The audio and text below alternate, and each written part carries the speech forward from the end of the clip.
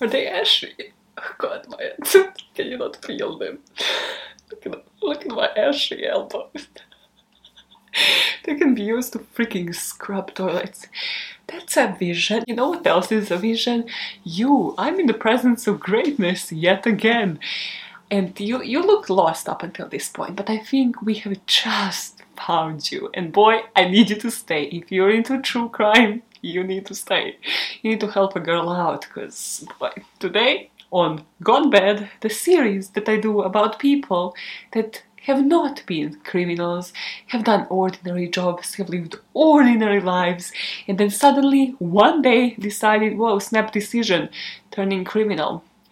Yeah, this week it's featuring a woman that I have heard about 5-6 days ago and have completely obsessed and have thought about it every single day. So I was like, might as well research on this and ask people for their opinions, because it's an interesting case and the way you think about it might surprise you in the end. Let's just say that. Let's just clickbait you in and then dive into the motherfucking story. And as always, if you like my controversial stories that aren't covered in many other places, please make sure you like the video to support this girl for free, and also to subscribe to this channel, just because, I would very much love to quit a customer service job. If you have ever worked in customer service, you will understand the pain. You will say it with me. You will understand the pain. Make it into a song. Okay, now Margo Freshwater and her story. Quick shout out, I have heard this on True Crime All the Time. It's a podcast that actually was one of the first true crime podcasts I have listened to. Mike and Gibby, love you, appreciate you. You will never probably find out about this video, but that's where I've learned about this case. I listen to it religiously, like every single week. They have that one and they have True Crime All the Time Unsolved, with the unsolved cases. It's very much just the two of them diving straight into these cases. There's not too much chatter, but it's kind of like discussion type, so it's not just too dry and scripted. Yeah, I love those guys. I would definitely recommend the podcast. So now, Margo Freshwater, that I have been sitting on for the past 6 days and need people's opinions. Let's go. So imagine this. It's March 2002 and you are part of the production team behind Unsolved Mysteries, Dream Job, am I right? You're prepping a new episode on the subject Margo Freshwater, and what you know about Margo so far is that she has been on the run. She escaped prison 32 years ago and nobody was able to track her down. And you have no sightings of her, nobody ringing in saying they might have seen her. Her family members actually declared her dead almost 2 decades before this episode was to actually air. So you really have nothing, except you have a name. Because Margo escaped prison with another person and this other inmate got caught.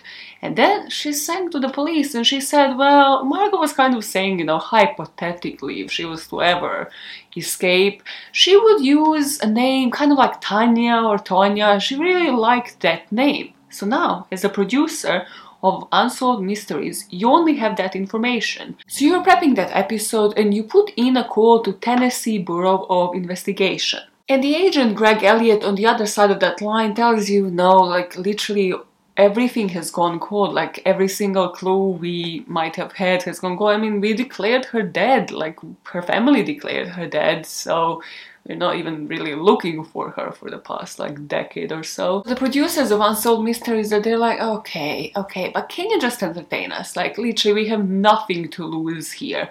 Can you just put the name Tonya in the database? And here we have her date of birth. Margo's birthday was on June the 4th. Can you just run it against her date of birth? What do we have to lose? And the agent Greg Elliott on the other side of the line just runs that. He's like, yeah, of course, sure. And then I suppose there is a silence, a penetrable silence on both ends, and he's like, we have a match. This bitch, this woman would have never been caught had she not remained a Gemini. So Agent Elliot finds out where she lives, obviously, and he finds out she's in this rural area in Columbus, in Ohio. So he puts a call through their police station, and he just says, okay, well, give us like a recent document. Do you have, for example, driver's license? To be thorough, let's just compare the driver's license that you have to the mugshot that we have of her from the 1960s. And he said when they sent through the driver's license, they were just all in shock. They couldn't believe this was happening because it just looked like mother and daughter. Because 32 years have passed, it was just uncanny how similar these two people looked. Because, again, they were the same person. Now they're digging deeper and looking at something else that can confirm that this is indeed Margo Freshwater going under the name Tonya MacArthur. So something beyond the similarities in pictures and date of birth, and they look into her employment record and they realize that Tonya MacArthur never worked between the year 1966 and 1970 when Margo Freshwater was in prison. But the officers just couldn't believe it because Tonya was living in Worthington in Ohio, so in this suburb where Margo was born and grew up her whole life. Different family members still lived in that area. They were like, it's impossible. Either somebody else is in on it, or she has managed to successfully live in the area where she was born without ever getting caught or changing her looks. Because if you remember, the driver's license that they have found didn't look much different. Obviously there was the age difference, but it's not like she was wearing a wig, that she dyed her hair, that she drastically changed her looks, like, I don't know, had plastic surgery. Absolutely none of that. So they just found it unfathomable that this woman has been living in the exact same area for all of those years, while technically being on the run. Between March and May, the police officers were just following her. They were kind of like scouting her, seeing like what her daily routines are, and they realized Margo, who was 54 years at the time, she has 3 children and 3 grandchildren. She lives with her husband and just looks like the most normal family you will ever see. In May, they had enough comparisons, and they knew that they had to take her off the streets and make the arrest. So they again followed the family, going into leisure center, I think it's called sports clubs in the US, one of those facilities where they have like pools and gyms and stuff. So the whole family went swimming. And as soon as they got out at the car park, the police officers stopped Margo and said that they have reasons to believe that she is Margo Freshwater, a fugitive that has been on the run for 32 years, which must have been a bit awkward. Just there with your family being like, oh damn, managed to hide this for like 32 years. This is how they catch me. Okay. And her husband immediately like intervened, was like, there's no way, like this is my wife, Tonya MacArthur, like she even shares my last name. The kids immediately said like, no, this is like our mom, like we know the woman. She gave birth to us. We've been living with her for quite some time. But Margo kind of just leaned in and whispered into their ears, I was always afraid this day would come. She just knew, and she just surrendered and let herself be arrested.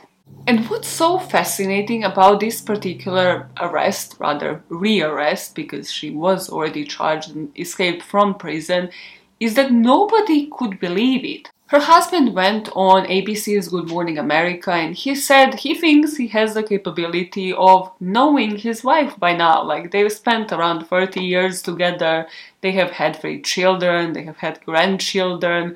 He's like, I think I would have known. Like, and also he said like he doesn't actually think that she would have been capable of doing the crimes that we're gonna talk about that they are accusing Margo of committing. Her brother Tommy Freshwater said that just the fact that she never reoffended for 32 years should be proof enough that she might not have committed the crime in the first place. And this will become the prevalent issue in this story and the one question that I will have for you towards the end.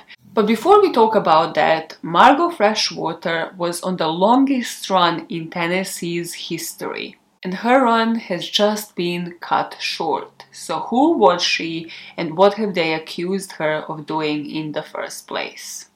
So Margo, as I told you, has been born a Gemini on June the 4th, 1948. We don't know zilch about her childhood here. The first time we know of any events of Margaret's life is from November 1966. And we pick up here in particular because there is a record from her high school that she dropped out at this time. But what the high school staff didn't know is that Margo dropped out because she was pregnant.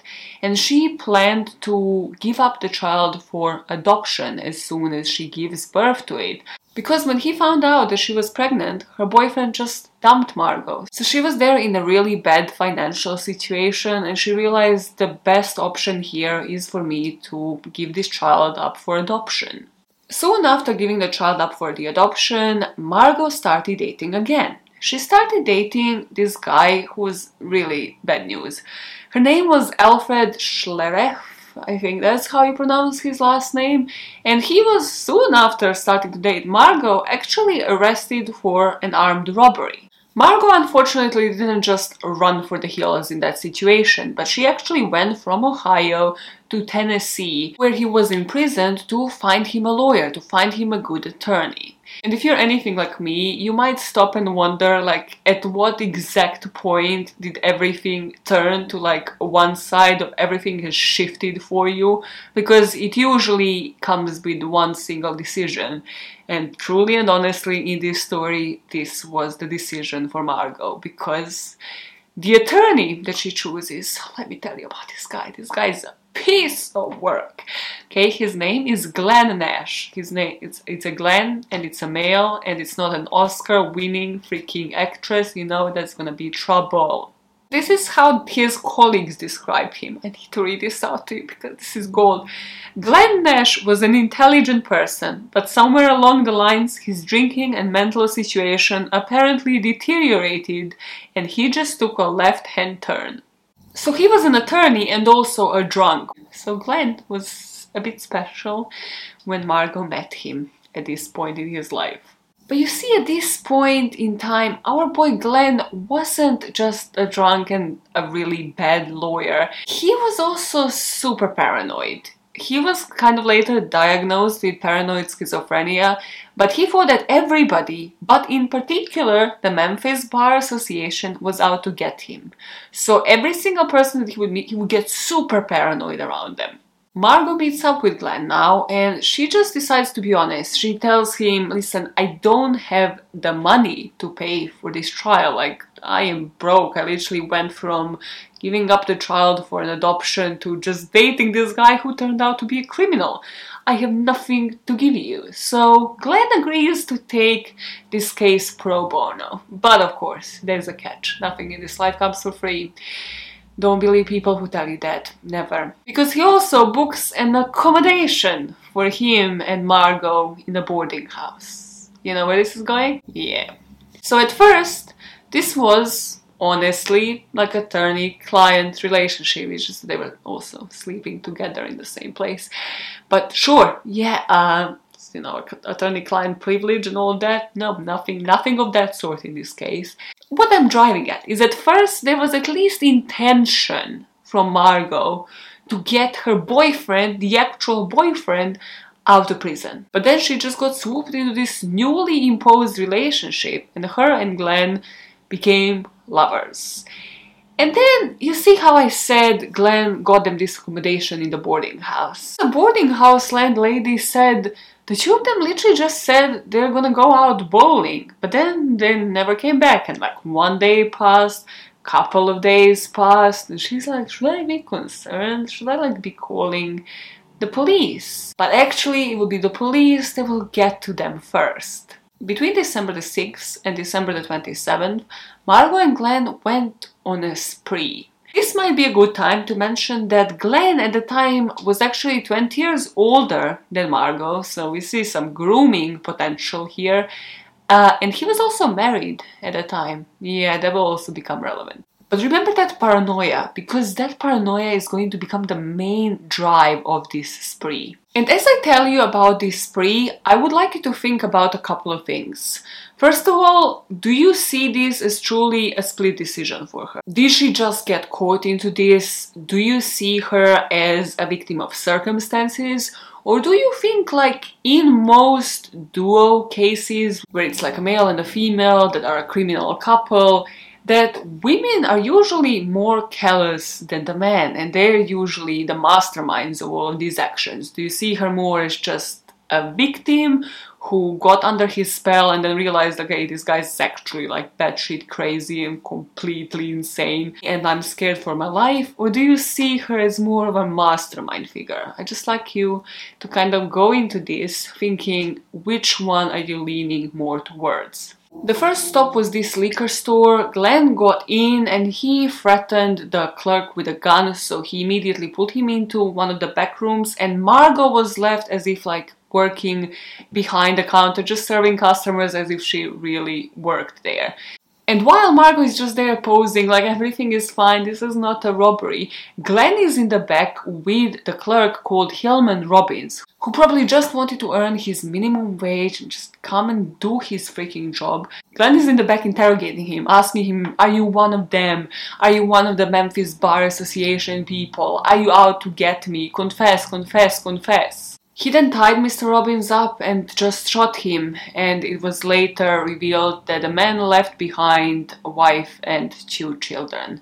But him and Margo were out of this shop and just back into their car, out on their spree. Here there was a witness that clearly stated they have seen 2 people, they look like a couple, which is like a man and a woman, and they went out to the liquor store, went into their white Ford and drove away. 12 days later, on December the 18th, somebody else is going to witness a very familiar scene. Again in a convenience store, but now miles away in Florida. So they have been on a run all this time. And again, the witness just entered the convenience store after witnessing 2 people go into the same white Ford and just drive away manically. This witness goes into the convenience store and finds the body of Esther Boea, who was shot to death. It will later come out that she was shot with the same caliber gun as well. But the police wouldn't have even connected the 2 because it's different states. That is until they found that white Ford on this highway shoulder, and they ran the license plates, realized this car belongs to Glenn Nash, and have issued the APB out for him. Now the 2 of them are on foot. They don't even have a car for some reason that was never explained. And the next that they will pick up on these 2 is December 27th,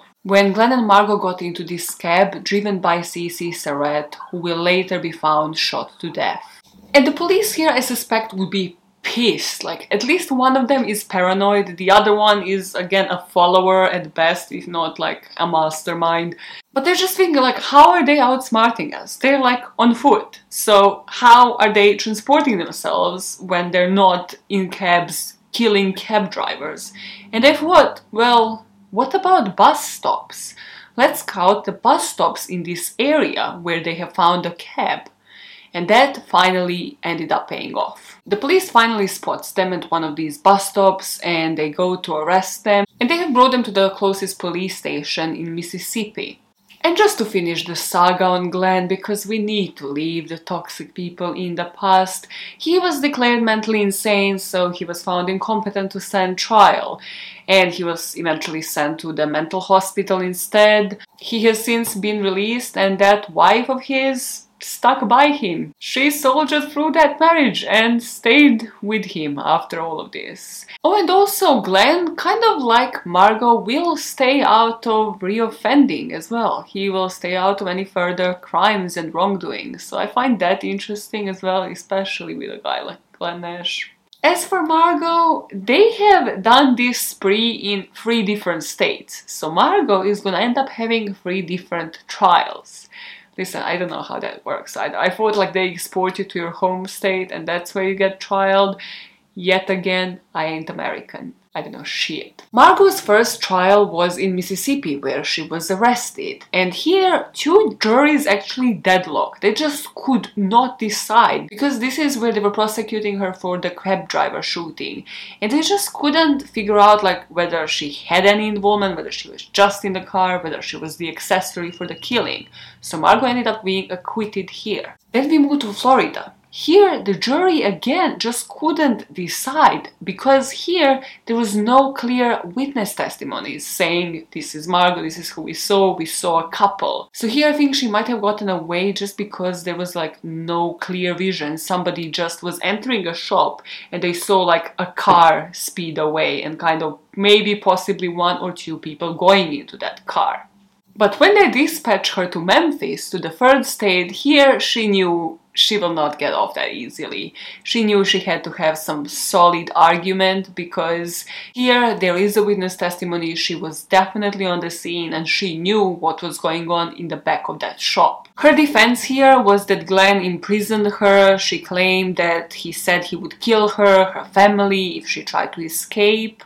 But the prosecution successfully managed to establish that she was in the liquor store at the time of the shooting. She could have run away while he was in that back room. She could have driven that car right into the police station, reporting all of these crimes, ending everything. But here the jury and the judge just weren't buying it. And if you think she wasn't the best character that you could see at trial, like, yes, they can always see you being dressed in a suit and looking all innocent and nice, but then when they hear you were like an unwed pregnant woman that gave the child up for an adoption, then you started dating this guy and then you ditch him for a married man that's also 20 years older than you, and then you went on a spree, you don't really seem like such a victim. Your defense of being under arrest and being scared for your life just might not work in those cases. And there was always a question of, well, she didn't pull the trigger in any of these instances, so she didn't technically kill anybody herself.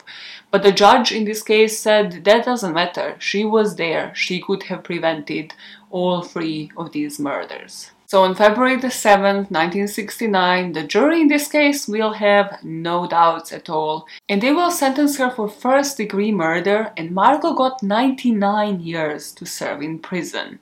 But that didn't last for long, because on October next year, Margo and Faye Fairchild are about to jump over a fence and just leg it. So what happened is they were getting escorted, the two of them, by this unarmed police guard. And then they saw their opportunity, because again, there's no arms, there's nobody like on top of the building observing them to shoot them. So the two of them just went for it, legged it like, I don't think there was any pre-planning here. And this guard, instead of running after them, went back inside to alert somebody else to go after them, which is just round of applause. With just the credibility in that particular prison must have gone down. Faye will actually be caught and rearrested in 1990, but Margo would still remain on the run. And now when we pick back up at that car park with Tonya/Margo being arrested again, we find out what happened after that escape. Margo yet again was in a bit of a boy trouble, because for 18 months that she has stayed in prison, she managed to get pregnant. Nobody knows whether this was consensual between her and the guard, whether the guard again groomed her or anything like that. It was just known that after her escape, she was kind of desperately looking to find a home for that child yet again. So quickly she hooked up with this guy called Philip Zimmerman, and she again was upright and honest about her situation. She told him she was pregnant, it's a child of rape, and he accepted it. The two of them got married and remained married for the next 7 years, but then they have split up. During this time, Margo applied for a different security card and then a different driver's license under her new alias. I truly hope that this is something that you could only do because this was different time, like 70s, and you can't do it today. America, can you confirm? But after Philip Zimmerman, she found another Glenn. She dated another Glenn Hudkins, and this man unfortunately died of cancer. But girl, can you learn? Can you learn? Don't date the person with the same exact name. I think this Glenn had one N in his name though, so yeah, that made a difference in pronunciation. During these years, she had a variety of jobs. She worked as a bartender, as a nurse's aide. Then after this second marriage that she had with Glenn that also resulted in another child, she was working up. Like, she somehow managed to get better and better jobs. So she got this job as the admin assistant for an insurance company. And through this job, she would again meet people because she was in the same hometown where she was literally born and raised.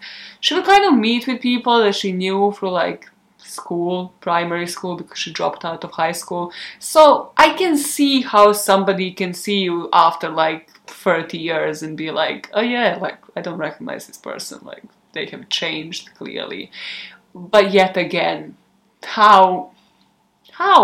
I still think I would recognize like every single person that I have went to school with, unless they have literally had like, I don't know, 10 plastic surgeries. Like, yes, there is a difference in looks, but it's not that insane. It's not like they were all 80 and then it's like a completely different aging that we are talking about. I think she actually said in one statement that she at one occasion saw her aunt, and like the aunt kind of like saw her, and there was this moment of like, is she gonna acknowledge that this is me? But it never happened. They just crossed paths, they moved on, and the aunt never realized that that was indeed Margo. Which was what led the family to declare her dead in 1984, because she escaped prison like, what, 11 years before that?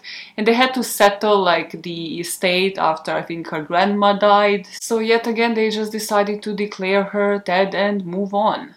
One thing that nobody's talking about, and do you not find it bizarre, is the husband's family. Like, how are they? They're just believing what, that her whole family is dead? Even if you are left like an orphan or something, like you must have like somebody, like a distant relative. It's just like, no. Like, what story did she tell this person that was so believable? I'd be sus as fuck if I was dating somebody and they're like, no, my mom dead, so what about your grandpa? No, everybody's just dead. How did they die? They have their death certificates. And on the other side of that, her lack of interest. Like, her grandma died, like the estate was split, like she never just had the intention to just go to her brother and be like, hey. I mean, she couldn't because that would put her back in prison, but like, wow, that is cold. That is cold. After this second marriage and her husband's death, she actually went to this dating agency, and this is where she met Daryl MacArthur. From what I read, Daryl and her were both into ballroom dancing, and Daryl was a trucker, so he would take her on these long-haul trucking journeys. Enter the term that I have never heard of, because again, I'm not a trucker, I'm not American, sorry to disappoint, and also I haven't lived in like 70s. But this is still like a whole ass Wikipedia page of slang and terms that truckers used through something that was back in the day known as Citizens Band Radio. It reminds me of the last book of Harry Potter when they had that like Potter Squad, whatever it was called. Have you heard about it? I found it fascinating. I even have a couple of examples for you. Do you know what it means when you say Checkpoint Charlie? Well, if you were a trucker and you were to hear like, hey, Checkpoint Charlie is around the corner, he's back in town, did you know? Then you would slow the fuck down, because the police car would be one of those ambush police cars that would just flag up the sirens just as you were to pass them by, and they would stop you and test you for like drunk driving or like, do you have a valid driver's license? Another term.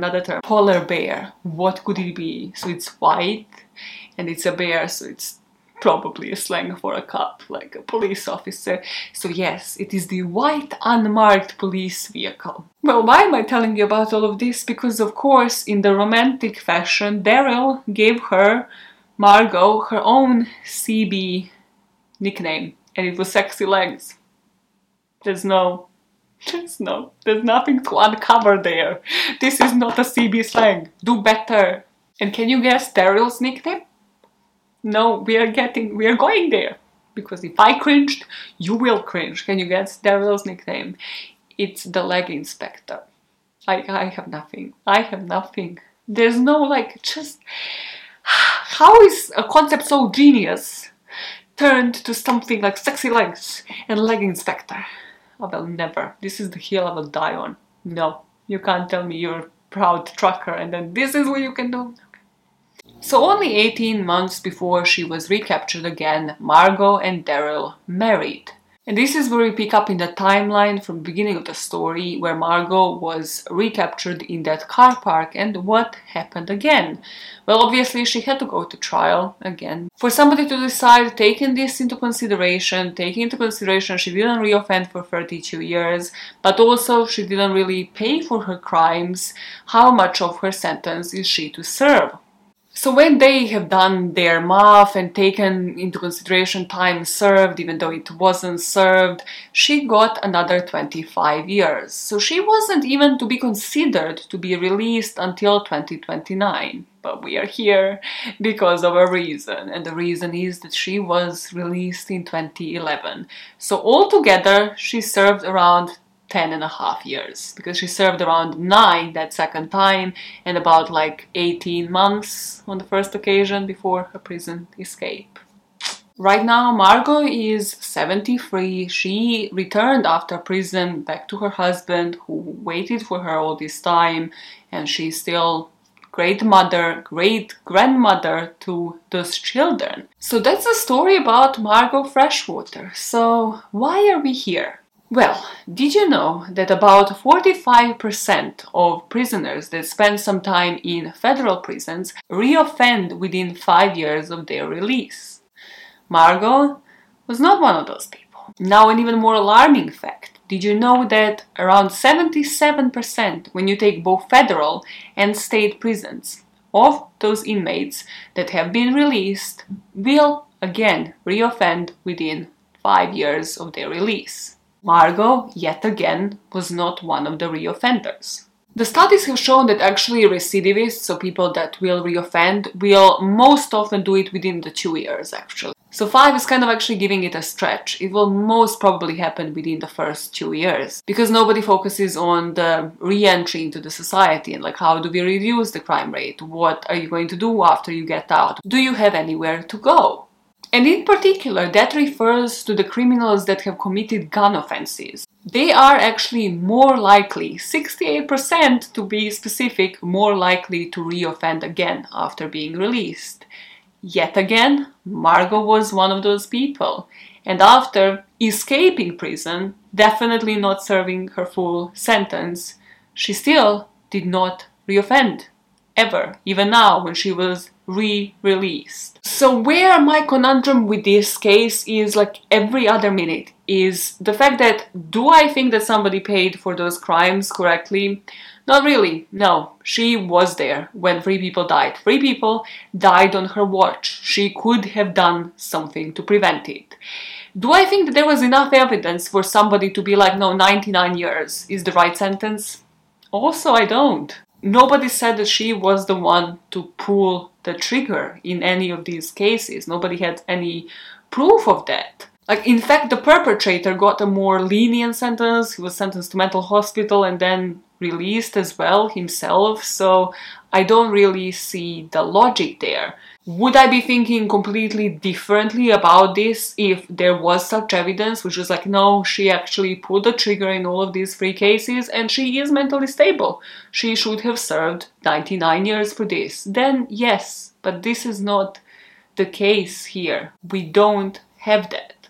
And why we don't have that is exactly what bothers me. So had she been this calculated, callous person who really is in for these crimes, who really gets off on it, I don't think that she would have even had the option not to reoffend. Like, she would have had that drive. This is something that would be driving this woman through life. Like, she would not be living calmly her life for 32 years, having children, grandchildren, like doing these all odd jobs, like living in the suburbs, living her normal life. Like, that wouldn't even be the option. But then the next time when I think about this story, I'm like, well, what option did she have? Even if she had these instincts, she had to probably submerge them. She had to like shove them down, shove this drive down and take it out, I don't know, on ballroom dancing floor or something, and then stop thinking about this, because she knew if she was to commit something else, she would land in prison again. So I really want to know your opinions on this, but hear me out. Because this is what truly I find problematic and like where my mind has been this whole week. And that is, do we just not want to believe in rehab and that somebody can actually be changed and can actually rehabilitate? In certain cases that I have covered on this channel or on the podcast, yeah, there's no help. Like, we both know, no, send that person to jail. Even on last meal, sometimes I'm like, even I would give them death sentence. Like, this person just does not. It's a waste of time even trying to rehabilitate them. But then, the case of Margo, does it not prove that it might be possible? Especially when you think about, like, Scandinavian countries.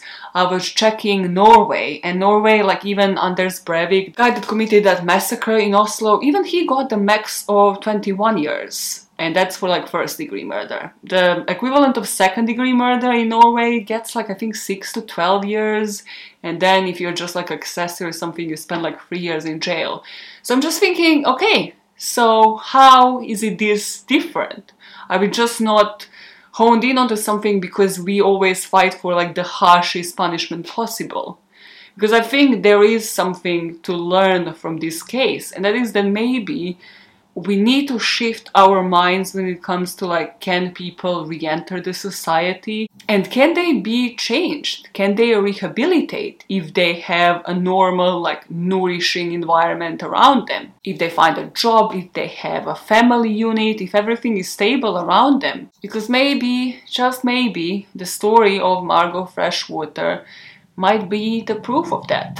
But let me know what you think in the comments and be respectful, because there's gonna be different opinions on this one. Like, I know that. I change my opinion on it literally every 5 minutes. Like, I'm like, well, but nobody paid. But then she did serve like 10.5 years, which is kind of like the equivalent of that sentence would be in like another country. And I'm like, oh, but still, that is not what is the sentence in the American. And then I'm like, okay, maybe she recovered and is a new person now. I don't know, but this case stuck to me for the past 6 days, and I was like, research, do it, cover it. So here we are. Hi. I'm not an aggressive person. So let me know in the comments what you think. Don't forget, for other controversial cases, if you want to see them, you click that like button, you click on it, and you click on the subscribe button. It's red, it's very visible. You cannot miss it.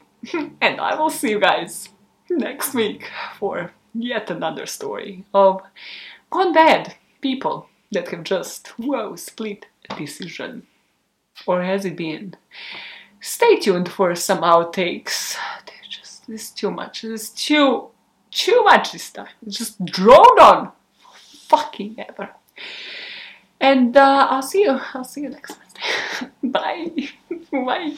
God, focus. Are you on? Am I blind? What is going on? Have I been staring at this light too long? Can you see me?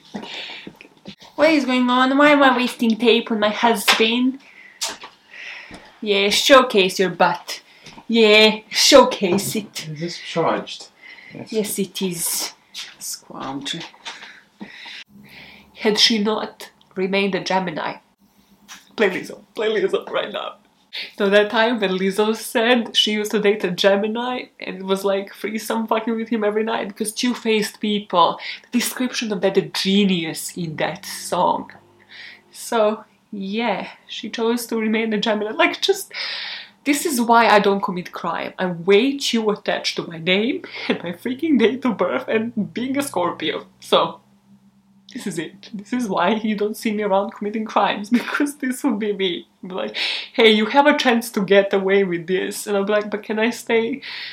And I'd be there like, can I remain with my date of birth? Like, I really feel attached to it. Like, no. Can I have a name that sounds exactly the same? No. No, just move on. Fuck's sake, what is it now? This man, he truly wants to be on camera. Neat. God, yeah, put the lenses somewhere else. Gross. So he was an attorney and also a drunk, which just infuriates me so much. Like, how did you get into this predicament, Glenn? What a waste of time. I don't want to shit on people's degree, but why not study something easier? Like, you need to commit to years and years and then pass the bar to become like a lawyer or an attorney of any sort. And then you just decide to turn to a life of crime and become a drunk. Totally not a waste of your money and freaking degree. I always find it so fascinating. How can people date somebody who has like their ex's name? Or the biggest fascination of my freaking life.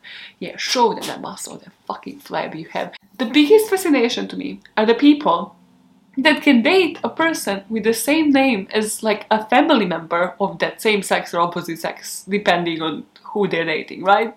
Like, let's say I'm dating somebody with my dad's first name. I'll be like, I can't. I'm sorry, I just cannot. Like, why would I be dating? No, that's gross. Doing better. Start doing better. Start thinking about things. When you see his first name, run! Run!